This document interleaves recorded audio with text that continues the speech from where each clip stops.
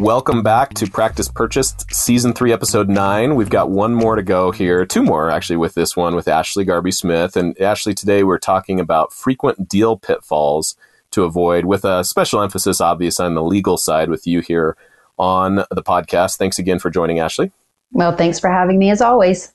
Okay, let's just get right into it. So we've got a buyer, we've got a seller, and as much as you and I know and how much experience we have, and we can see where things will go right and wrong.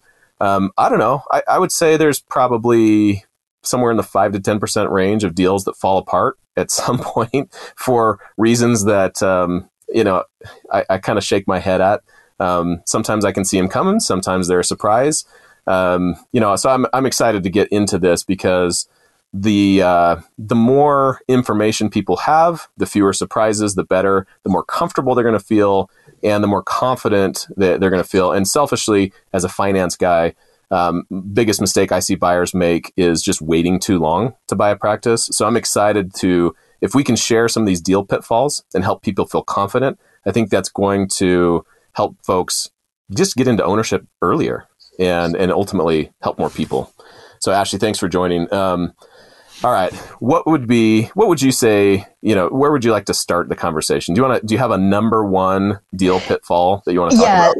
So the way that I look at deals, I kind of look at it as a process, right?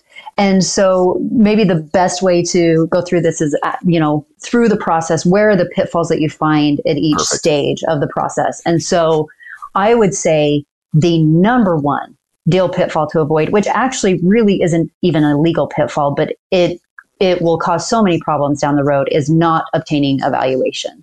Yeah, that appraisal, the number. Essentially what you're saying is expectations written down in a number form. Correct. Yeah. Yes. There's got to be a dollar figure somewhere on the table. Right. So it seems so basic. Like you're saying that people try to buy and sell dental practices without a number. How does that happen? It's interesting. I just think they want to save money. And, and you hear this, I know real estate agents say this a lot, where they say you'll make more money by hiring a real estate agent because the real estate agent knows how to value your home. That may be true. It may not be true. Sure. But what I can say is true is that if you go, what happens is you'll have an associate that's working for a seller for a period of time. Yeah. And so they have and this is where it happens most, is they have this great relationship. The seller says, I want to sell you my practice. I'm willing to sell it to you for X amount of money. It's a great deal. And, you don't really need to hire an attorney. I've had someone value my practice pretty recently, and it was valued at $1 million. And this really does happen. And a new associate's thinking, well, I don't really want to pay Brian's fee. I don't really want to pay Ashley's fee. I trust this seller, this doctor. Okay, let's enter into this deal. Yep. I have some numbers to back up the fact that this may be the number one deal pitfall. And it's anecdotal. I can't cite a study, but when I talk with brokers, bankers, lawyers, and I even look over some of my own deal data that I have of hundreds of transitions, I want to say it's probably some in the neighborhood of 50 to 60% of sellers, in the attempt to save some money, don't engage a transitions expert, i.e. a broker or seller's coach, someone like that, in some form or fashion, right? They go off of what their buddy 300 miles away sold for, or, an equipment rep said that they could probably sell for 75% of collections, 85% of collections, whatever it is. And so they create an assumption in their head about a specific number, and that becomes the de facto valuation. What you're talking about is a hard and fast, someone with experience running the numbers, looking at the other factors at play, rural, fee-for-service, Medicaid, there's long list. We could talk about things that would potentially affect a valuation. You're talking about a formal valuation. Exactly. Yes. And that shocks me that 50 to 60% of sellers would not obtain a valuation for a practice that, one of the biggest sales that they're going to make in their entire life. Yeah, and they justify it by, I'll think of all the money I'm going to save by not hiring the broker. But it's kind of back to your real estate agent comment. Okay, so not having a number in play, whether that's as a buyer coming in as an associate and the seller saying, hey, yeah, about a year from now, I'll let you buy in. And that's the end of the conversation, right? Well, Right. a year comes and goes. How are we going to value it? The associate now has $500,000 a year of production under the belt. Is the associate paying for that? Right? There's all kinds of assumptions that just haven't been talked about or written down, or somebody hasn't had an experienced eye to value things. Okay, got it. So have an evaluation, perfect. What about on the legal side? What's the biggest? I mean, that kind of is the legal side implicitly, but specifically on the legal side. Right, because on the, that's the first question I'm going to ask any client that comes to me is, what is the practice worth? I start with the numbers so I can have a good idea of what kind of deal that we're going with. And so, which brings me to the next pitfall is not even hiring a lawyer. And we've talked about this in previous episodes, but there are so many people who will go through this process without having a lawyer, and DIYing your legal is one of the biggest mistakes you can make. No, but not for me, actually, because my friend, he just bought a practice 3 months ago, and he just sent, he has the Word document versions of the contracts. So I'm good. I've got the documents. I'm going to replace some things. I'll read through it and just make sure it makes sense. But I mean, I can save $5,000, $6,000, $7,000 by not hiring you because I've already got the documents. I'm good to go. Well, and it's, you'll be fine. It'll seem like the deal goes through well and everything went so well and you saved so much money. And then you're now practicing in this business that you've purchased. And I'll just bring this up. I was going to bring this up anyway, but you have some dispute about the AR and you're down the road and you have some dispute about the AR and how much you're going to get for doing the work on the AR, and your AR wasn't even discussed in your purchase agreement. You didn't even come up with some way to deal with the AR with the seller, and now the buyer and the seller are in this big dispute, and there's no way to determine how to resolve this issue with the AR. That's just one of so many things that can go wrong down the road, where if you don't know what you don't know. And as a dentist, you know a lot. Hey, dentists out there, you guys are smart, you guys and gals, you are smart people. That's why we like working with you. But you didn't go to law school, unless you did, unless you're a dentist who went to law school, who I know a couple people who did both. But you don't know what to look for. And especially if this is your first purchase that you're going to make, this is one of the biggest purchases you're going to make in your entire life. Get a lawyer. Yep. Yeah, I won't work with a client who is not going to engage an attorney. And I tell a client, if it's between me and an attorney, go pay the attorney first. So that's how important I think it is. What about choosing the right lawyer, or yes, in that case, the wrong lawyer? But what are the pitfalls here, and how do we avoid them? Yeah, so this is really important, and this is a huge pitfall that I see. So we've talked, in these past episodes about the bulldog or pit bull lawyer. Yep. And, a lot of people think that that's what they want. But let me tell you what you are getting if you search for and hire a bulldog or pit bull lawyer. These are lawyers who kill deals. Mm-hmm. And I see it happen all the time. They will cost you a lot of money because most of the time these types of lawyers are not flat fee based, because they know they can stretch out the deal, they can fight, and maybe they will get you what you want. But in more cases, I actually see these lawyers kill deals because they are so aggressive. They are unwilling to bend and unwilling to compromise.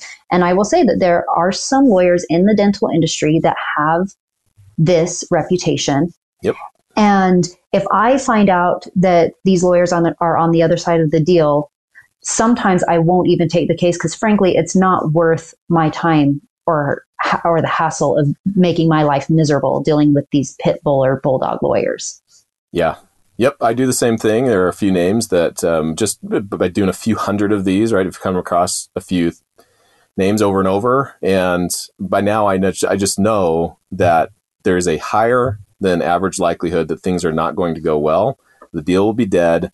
the client will be frustrated, and some of that frustration will rub off on me. And okay, I have some ideas. Ashley, I'm curious, as a lawyer, how would a dentist identify the wrong lawyer, the pit bull lawyer telling me that I should avoid? Well, I think the first step you can take is getting a referral from somebody like you, okay, or some, other peers. A transitions person that's not a lawyer? Yes. Okay. Yeah. Talk to brokers, talk to other dentists who have bought or sold practices, talk to someone like you, accountants that work with them. Yep. Because again, this is a somewhat small community.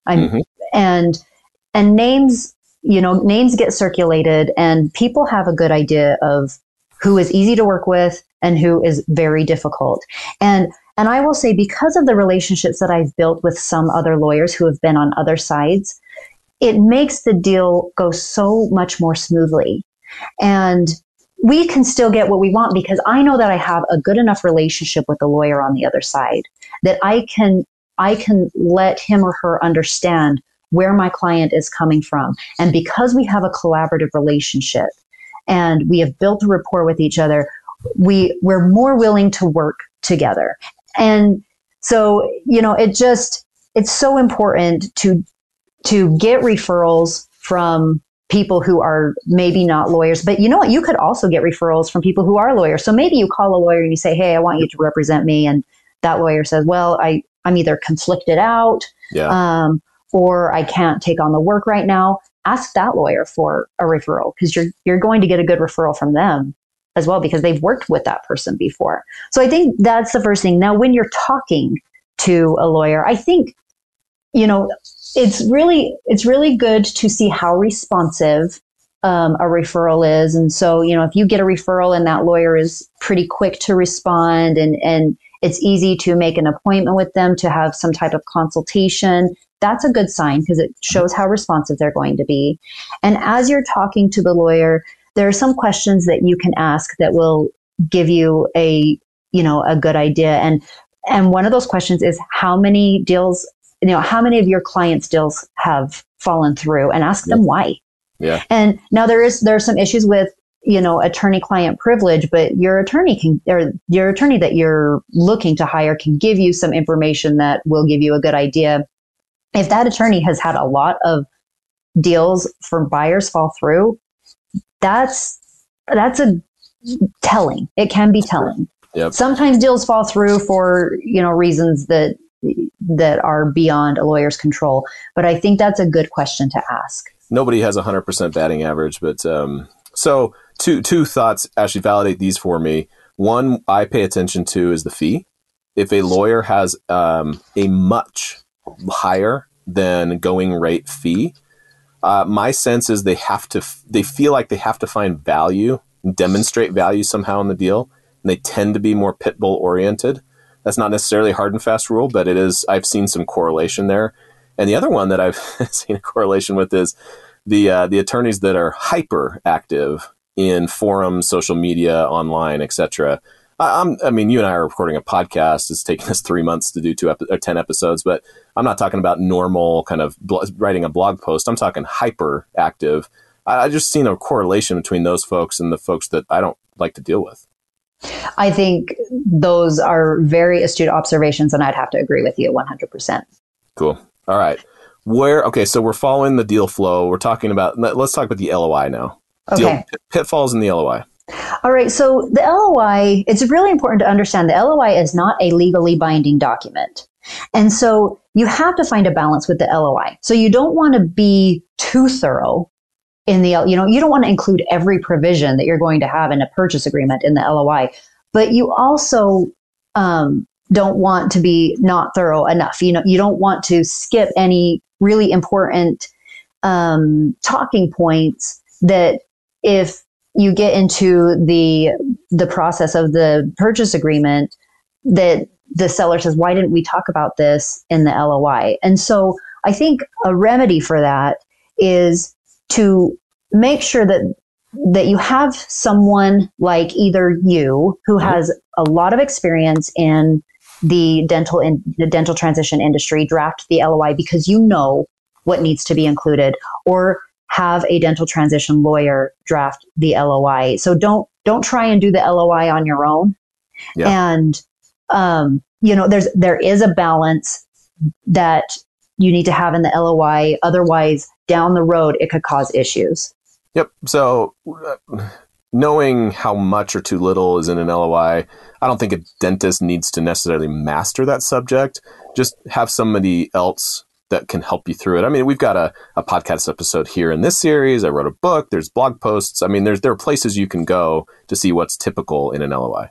Yes, exactly. But yeah, I agree. I see that if more frequently from the buyer side. They're thinking down the road. They're trying to essentially slip everything from the asset purchase agreement into the LOI.